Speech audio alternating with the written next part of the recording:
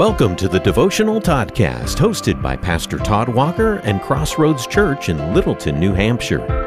Let's start with the Toddcast with a question today. What would your dream home look like? Think about it. You can answer out loud or inwardly.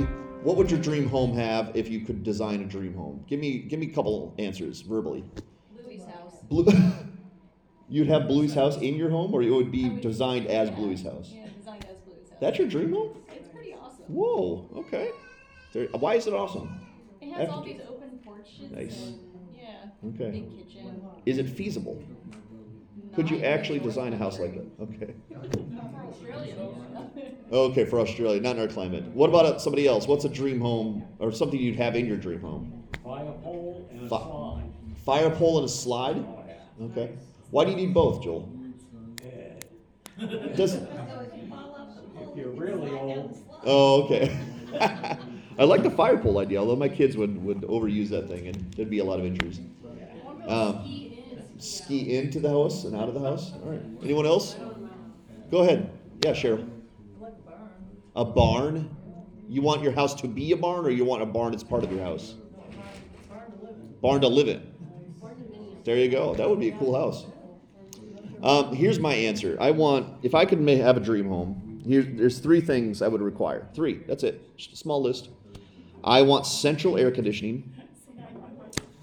I don't like heat.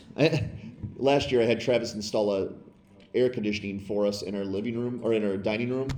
Well, I just watched. It was great. Thanks for that, Travis, by the way, because it's blessing us every summer. But I would have central air conditioning. I would also have a soundproof room, because 8 kids. Don't ask that question. I don't know that answer. Probably both. But I want a soundproof room and maybe some Nerf furniture, because I don't like hitting my knee and my toe on furniture. It's either that or step on Legos, and we end up with a lot of bruises in the Walker house. So I want some Nerf furniture made out of Nerf. Although those are jokes, we're going to talk about what I'm going to call tonight a Confident Cottage. A Confident Cottage.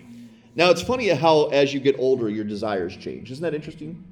How things that you liked as a kid are not the same things you like as an adult. Let me give you an example. When I was 18, I wanted a pair of Air Jordans. Let me amend that. I wanted the flyest pair of Air Jordan sneakers that I could have, that money could buy. I didn't get that pair of Air Jordan sneakers, but I wanted it so that I could impress the ladies. Because I thought the ladies back when I was 18 would be impressed by the fly pair of Air Jordans. But I told you, desires changed. I don't want Air Jordans anymore. You know what I want now? Now I want the softest pair of old man slippers so that I could soothe my plantar fasciitis. So desires change, don't they? When I was 21, I wanted a car that went from 0 to 60 in 5 seconds. That's what guys talk about when they're young. They want a car that can go really fast on the road, a car that went 0 to 60 in 5 seconds. I wanted that car like that because I could impress all my friends.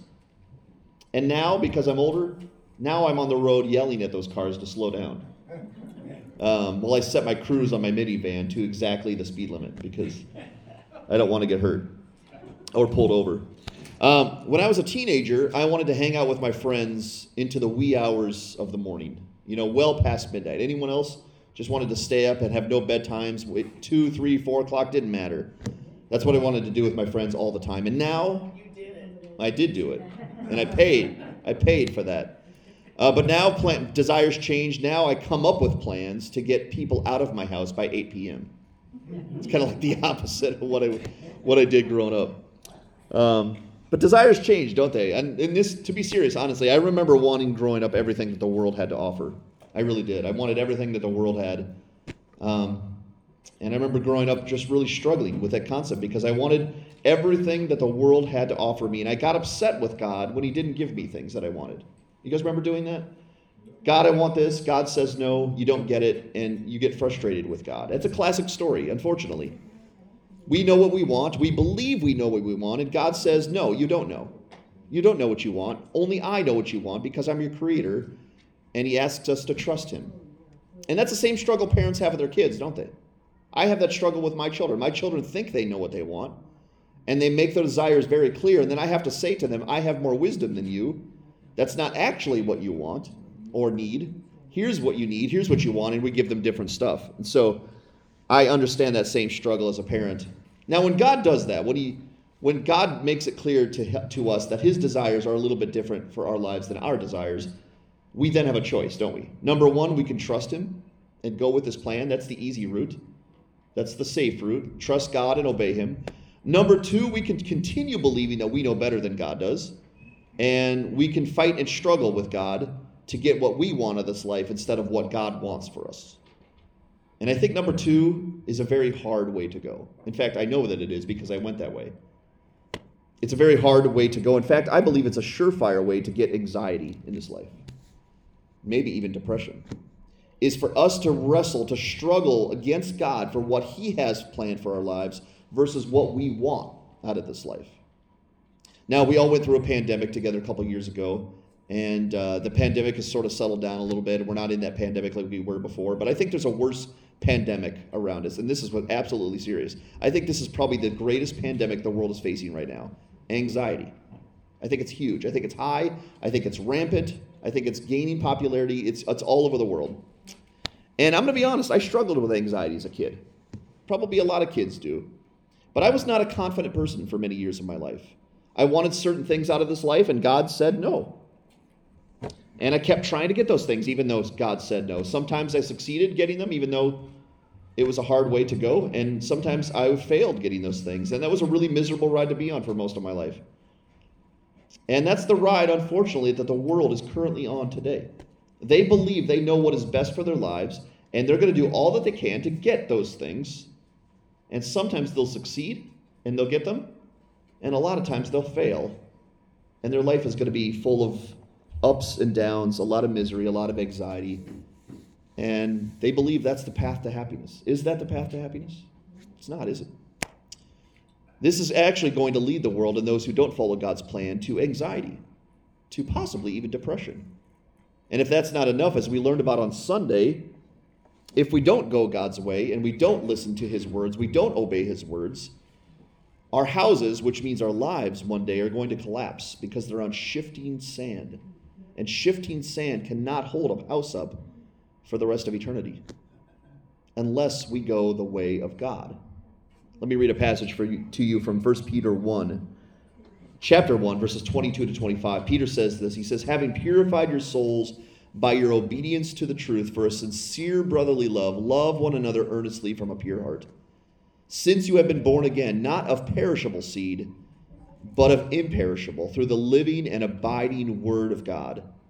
He says in verse 24, all flesh is like grass, and its glory like the flower of the grass. The grass withers, and the flower falls, but the word of the Lord remains forever.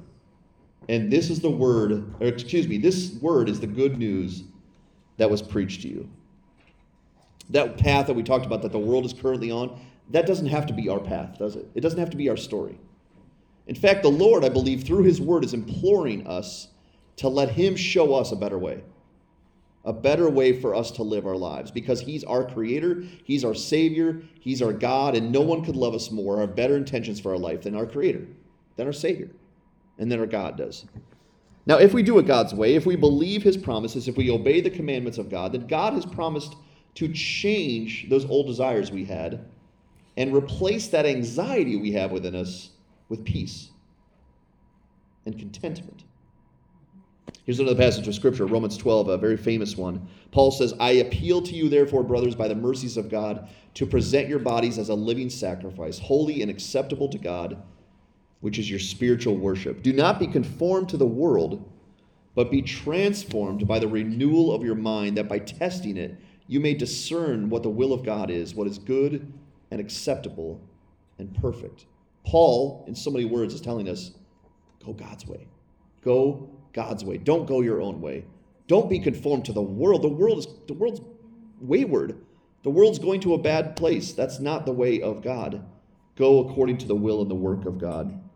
Now, listen, think about this. Can you imagine what contentment would bring to your soul if the same things we wanted out of this life are the same things that lined up with God's will? Wouldn't that be true contentment? If his will for our lives is the same things that we desired. Almost like if, as a father, I commanded my kids to eat their favorite meal. Can you imagine what peace that would bring my child if I said, hey, Guys, you're going to eat your meal tonight, and that meal is going to be your favorite meal, and I want it eaten. I want it gobbled up. I don't want any leftovers. I think they would love that. The pizza or whatever we gave them, the mac and cheese, the ramen, they would eat it up. It would be no problem at all. They'd have peace and contentment about that commandment. Now, unfortunately, this world is set up to be disappointed one day because they're concerned with making their houses, i.e. their lives, beautiful. That's what the world is concerned with. Making their lives great here upon the earth. And maybe you agree with me, maybe you don't agree with me. I think Hollywood is one of the saddest group of people alive. I really do. The more I watch how they go and how they function, I think it's a sad group of people because I think they're trying to make their houses, their mansions, their lives beautiful. And they're clinging onto that beauty as long as they possibly can because they're anxious and they're insecure and they don't have hope beyond the grave. And I think that's a really sad way to go. But we who follow Jesus, we're set up to be content for the rest of eternity because we're concerned primarily with making sure our houses or our lives are securely placed upon the rock of Jesus. That's our concern. The world might get a mansion now, we might get a cottage now, but they would live in anxiety and we can live with contentment. Now, we might not have anything more in this life than that meager cottage. Maybe God doesn't give us the grand things that we wanted as a kid or the grand things we want right now, but he's given us something better. He's given us contentment. Contentment on this life, here on earth, based upon his promises. And when Jesus returns, that meager cottage that we live in now, called our lives, it's going to turn into a mighty mansion in the sky, isn't it? When we are brought to the kingdom of God with Jesus for all eternity. And my goal tonight is not to convince you of that truth because I think we sought to accomplish that this past Sunday. My goal tonight is to help that perspective sink into our minds and hearts. That a cottage built upon Jesus is better than a mansion built upon anything else. Would you agree with that? That a meager cottage built upon Jesus is better than a mansion built on anything else. I asked my kids that question. The other night I was kind of teaching them this lesson and I showed them a picture on the internet of a cottage, a small little cottage. And I said, I'm going to show you two homes and I'm going to let you tell me which home you want between the two. It was like a would you rather. And I showed them a really small cottage and we have a big family. So they didn't immediately jump at that one, as you might expect. And then I showed them this huge mansion with this massive pool around it. And the kids were like, are you kidding me? Which house do we want? And I said, before you answer, I said, I have to amend this a little bit. The cottage, the first house that you saw, is in a very safe place. It's built on stone, it's built on rock, it's got a nice, safe neighborhood. And the mansion with the pool is on a cliffside, and the ground below it keeps caving in. And the kids immediately swap teams. I mean, it was great. I should have had it on video because they're like, we'll take the cottage. And I used a little scare tactics. But the lesson was there for the kids. The kids realized that the house is better if it's secure versus pretty and beautiful and insecure. And if and when our secure, meager cottages are lives upon the rock of Jesus, we gain something the world desperately is trying to find in all the wrong places. We get contentment and we get peace. Now, when I was younger, I would have said that I wanted a family, a good job, and happiness. That would have been my top three things. But you know what I really wanted more than anything looking back? I wanted contentment and peace. Those are the things I was really striving to find. But I was looking to all the wrong people, all the wrong places, and all the wrong treasures in order to find those things. And of course, they all let me down because that's what they're designed to do. In fact, the pursuit of striving for contentment and peace without looking to Jesus ended up stealing all my joy, stealing all my confidence, and I ended up being a very anxious, insecure person who had no real hope in life. But now that the Lord has opened my eyes to see what is real and what is true, I have the greatest treasure of all time. I have contentment, I have confidence, and I have peace, not because of who I am, not because of how pretty my life is or beautiful I am, but because I'm founded upon the rock of Jesus Christ. Now, you might be thinking, well, that's easy to say today, but contentment, confidence, and peace, they're slippery treasures. You might have them today, you might lose them tomorrow, and that's true, isn't it? Unless those things are based upon rock and immovable promises of God, which they are. If they're based upon shifting sand, I agree with you. You might have it today, you might lose it tomorrow, and that's the world system. But if these things are based upon the strength, love, and promises of our Creator, our Savior, and our God, then they are by nature immovable. You guys ever heard the word steadfast? That's what the word steadfast means. Immovable. Cannot be shifted, cannot move, cannot collapse. The bottom line here tonight is that if we're obeying the will of God, the commandments of God, peace, confidence, and contentment are in our spiritual pantries whenever we need them. We can have them today. We can have them tonight. We can have them tomorrow. They're right there available to us if we simply believe the promises of God. And I'm going to be honest with you guys. I'm tired of anxiety. I'm tired of living an anxiety-ridden life. I want confidence. And I want those I love to have confidence. I don't want to be an anxious person anymore. Because the Lord of all creation loves me, and he loves you, and he fights for us. Did you know that? Our Lord fights for our contentment and our peace every day of our lives. And he's established a home in heaven for us in his eternal kingdom. And we realize that by listening to and obeying his word. That's how we realize, that's how we find these things that God has for us.